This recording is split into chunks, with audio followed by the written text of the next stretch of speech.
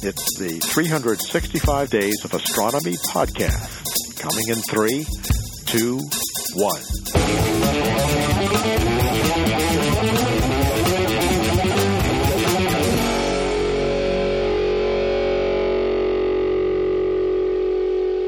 Hi everyone, welcome to the new and special mini episode of the Cosmic Savannah. You may be wondering why is it a special episode? Well, the Cosmic Savannah podcast has got new volunteers to help them out this season. I'm Samatra Johnson, one of these new volunteers, and today I'm very excited to be able to introduce to you the guest. Alright, so we'll be joined by data scientist with passion to astronomy, Tim Rolfe, a postgraduate student and my fellow colleague at the University of Cape Town here in South Africa. He will be sharing with us his perspective of astronomy as being a data scientist. He'll be talking about his project, which is to develop a tool to improve the performance of astronomical telescopes such as Meerlicht and Blockgem, understanding how it is behaving, why and when is it giving errors. So this is basically going to help us understand how data science is contributing to astronomy. But before hearing from Tim, you might already ask yourself, what is Meerlicht and Blockgem? And even when we will go through the interview, for those that might not be familiar to astronomy or data science like myself, there might be some words that we will not understand. But do not worry if you do not understand them all. I will try to explain them. So, for example, Meerlicht, the Dutch translation for Moorlight, is an optical telescope located in Sutherland here in South Africa. And it will provide real-time optical view of the radio sky as observed by MeerKAT, the new powerful radio telescope and ESCAPE precursor, already talked in previous episodes in the podcast. So Meerlicht serves as a prototype for the Blockgem project. They will mainly study transients, which are astronomical phenomena with duration of fractions of a second to weeks or years. During the interview, we will hear the word operational logs a lot. So it is a file that record every events or error that occurred during the telescope run. For example, how was the weather, how was the humidity. There is also a metadata, which is a data that describes our data, and the header, which is a detailed information contained in a data or in an image obtained during the observation, and it will contain its details like its coordinates in right ascension and declination, or array and deck. And it's just a kind of similar coordinates to longitude and latitude, but it is used in space. Alright, so now if you're interested on what is happening behind the scene that astronomers should go through before getting the beautiful image from the sky, let's hear from Tim.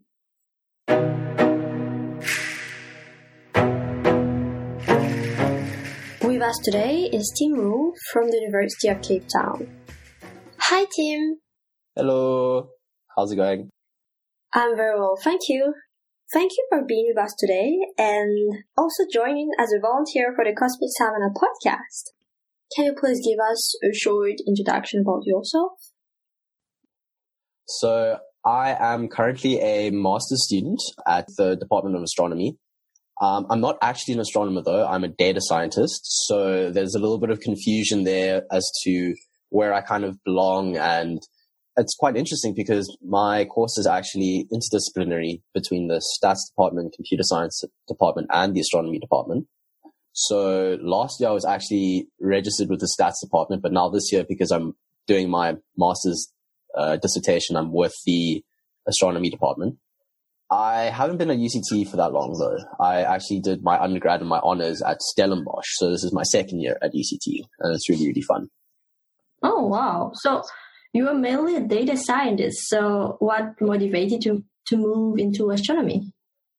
Well, we were allowed to choose our dissertation topic with any of the affiliated departments, so like with the astronomy guys, with the computer science people, or with the stats department. And I was really interested in actually only two of those. So it was the computer science and the astronomy. I didn't really want to do a stats project that didn't fit my character, and a lot of them only focused on, say, biology or finance, which is not really my field. And what was really nice with the astronomy, or what I enjoyed in the computer science, was data visualization. But in astronomy, they also give you an opportunity to do work on projects with data visualization as well, which is really, really nice. So when I did my modules in astronomy last year, I got a list of projects from the person who was giving the astronomy course, which is Jordan Collier. And on it were several projects. I can't remember all of them. And the most interesting I picked was with my current supervisor, Professor Paul Groot. And I picked it because it was the most interesting project that was there, and I kind of just ran with it. So what is that project about? The project that I'm working with Paul on at the moment is with the Meerlicht and Blackgem telescope array setups.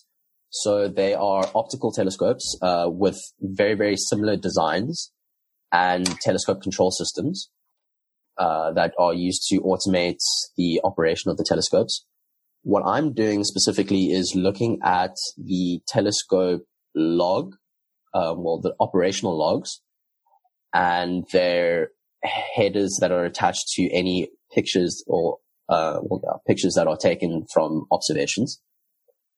What I'm trying to do is improve the performance of the telescope, but also categorize what's going on inside the telescope and how it's behaving in a way that's human friendly and readable.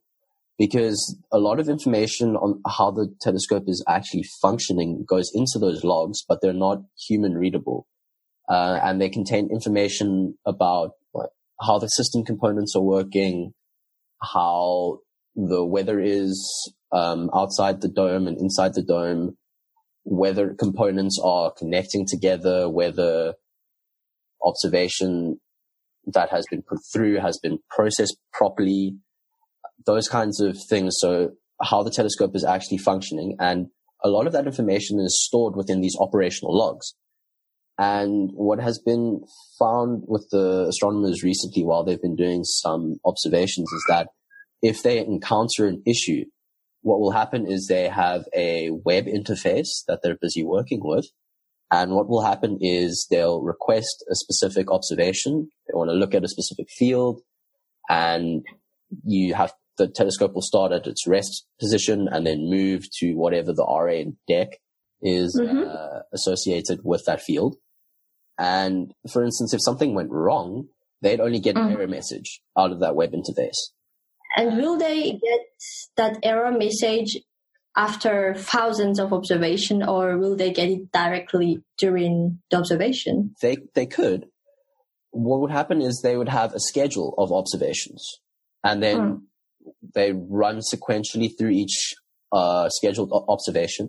And if the error is significant enough, it could cancel that observation and then move on to the next one. It won't necessarily say it will cancel that observation, but it won't cancel the stack of observations. That makes sense. So it'll move on to the next observation. However, depending on the error, the next observation could actually be affected. For instance, if it drops an observation without moving the telescope back to its rest position, and you start moving the telescope again, but not from the rest position, from where it was, you'll then be observing the incorrect field because it will be moved times 2, essentially. But if, for example, the observer has hundreds of observations at a time, and there was an error, will he knows the error at the end of the hundreds, or really knows directly that, there was an error, so I have to stop? Or the error message will pop up while the system is going. So one of my tasks is actually to look at what messages are coming in the logs before that error and after it, so that I can hopefully predict whether an error will come from a specific set of observations, essentially. So that will give the astronomer time to know that if I move it here after this specific observation, there will be an error. And rather than they move it there, the error comes, and then they see the error, they can't do anything about it, and the telescope moves to its next observation, essentially. Okay. So do you think you can use the same method to any telescope, or is it only valuable for near-Earth and Black Gem? That's actually one of the requirements, or what I'm actually looking for as part of my project, is to try and develop a framework for multiple telescopes, not just Near-Earth, but also Black Gem and other telescopes, a framework that you can use to analyze the log data and categorize the error messages, and then hopefully predict certain outcomes during the observation. I'm trying to make it as general as possible. So I'm trying to make it a one size fits all situation where the framework that I've developed can be moved and used between telescopes, as long as they have an appropriate logging system in place. So as long as the telescopes are generating logs, my framework will be able to work with their system. What is the main goal you're trying to achieve? So because my project isn't very flashy like the astronomy projects, because everybody's interested in people taking really nice observations, getting really good pictures of the sky. But for me, this is more being able to ensure that those observations work and work consistently, and that we're actually able to get to a point where we're able to schedule observations autonomously, which they do now, schedule observations autonomously. If they run into an error, if there's a predicted error, they'll have a solution for it if it comes up. And that way you will be able to limit the amount of time a physical astronomer has to be there to correct error messages, essentially, that come up. Because if we're able to predict them beforehand, the system then, a telescope system can then take that into account and then adjust itself accordingly. And that's very useful because it means that astronomers can then spend time doing other things that they prefer to do. So actually doing the science and understanding their observed galaxies, stars, phenomena, transients. So Near-Earth is working on transients rather than sorting out errors that come from observations. But it's also a very general idea in the sense that I'm just using metadata, so information about a system to correct a system. So in that broad sense, it's a very applicable idea. Okay. So would you be willing to observe someday? Yes, that sounds really fun. To be honest, given the current situation, I'd actually asked Patrick if I could have gone with the third years and helped with some observations in Sutherland. So I was super keen for that. And then, poof. Oh.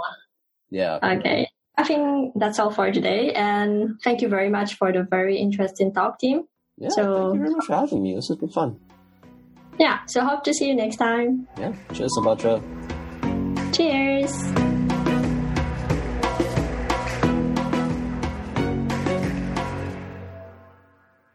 Wow, that was a very, very fruitful interview, especially when we have learned how he arrived into astronomy.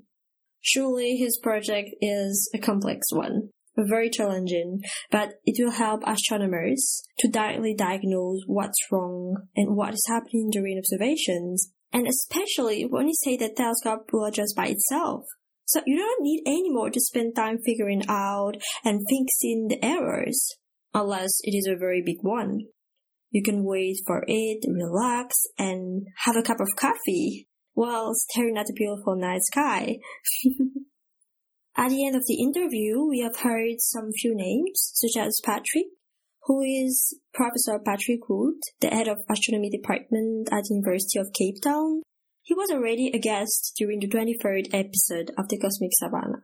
So every year, third-year astronomy students have a field trip to Sutherland to familiarize themselves with astronomical observations and hands-on experiences. So Tim wanted to go with them, but I hope he will go there soon. Cool, alright. I think that's all for today's mini episode. I hope you enjoyed it. See you next time on the new episodes and stay tuned. You are listening to the 365 Days of Astronomy podcast.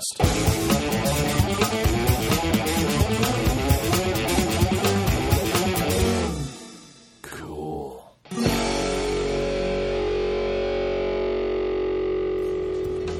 The 365 Days of Astronomy podcast is produced by the Planetary Science Institute.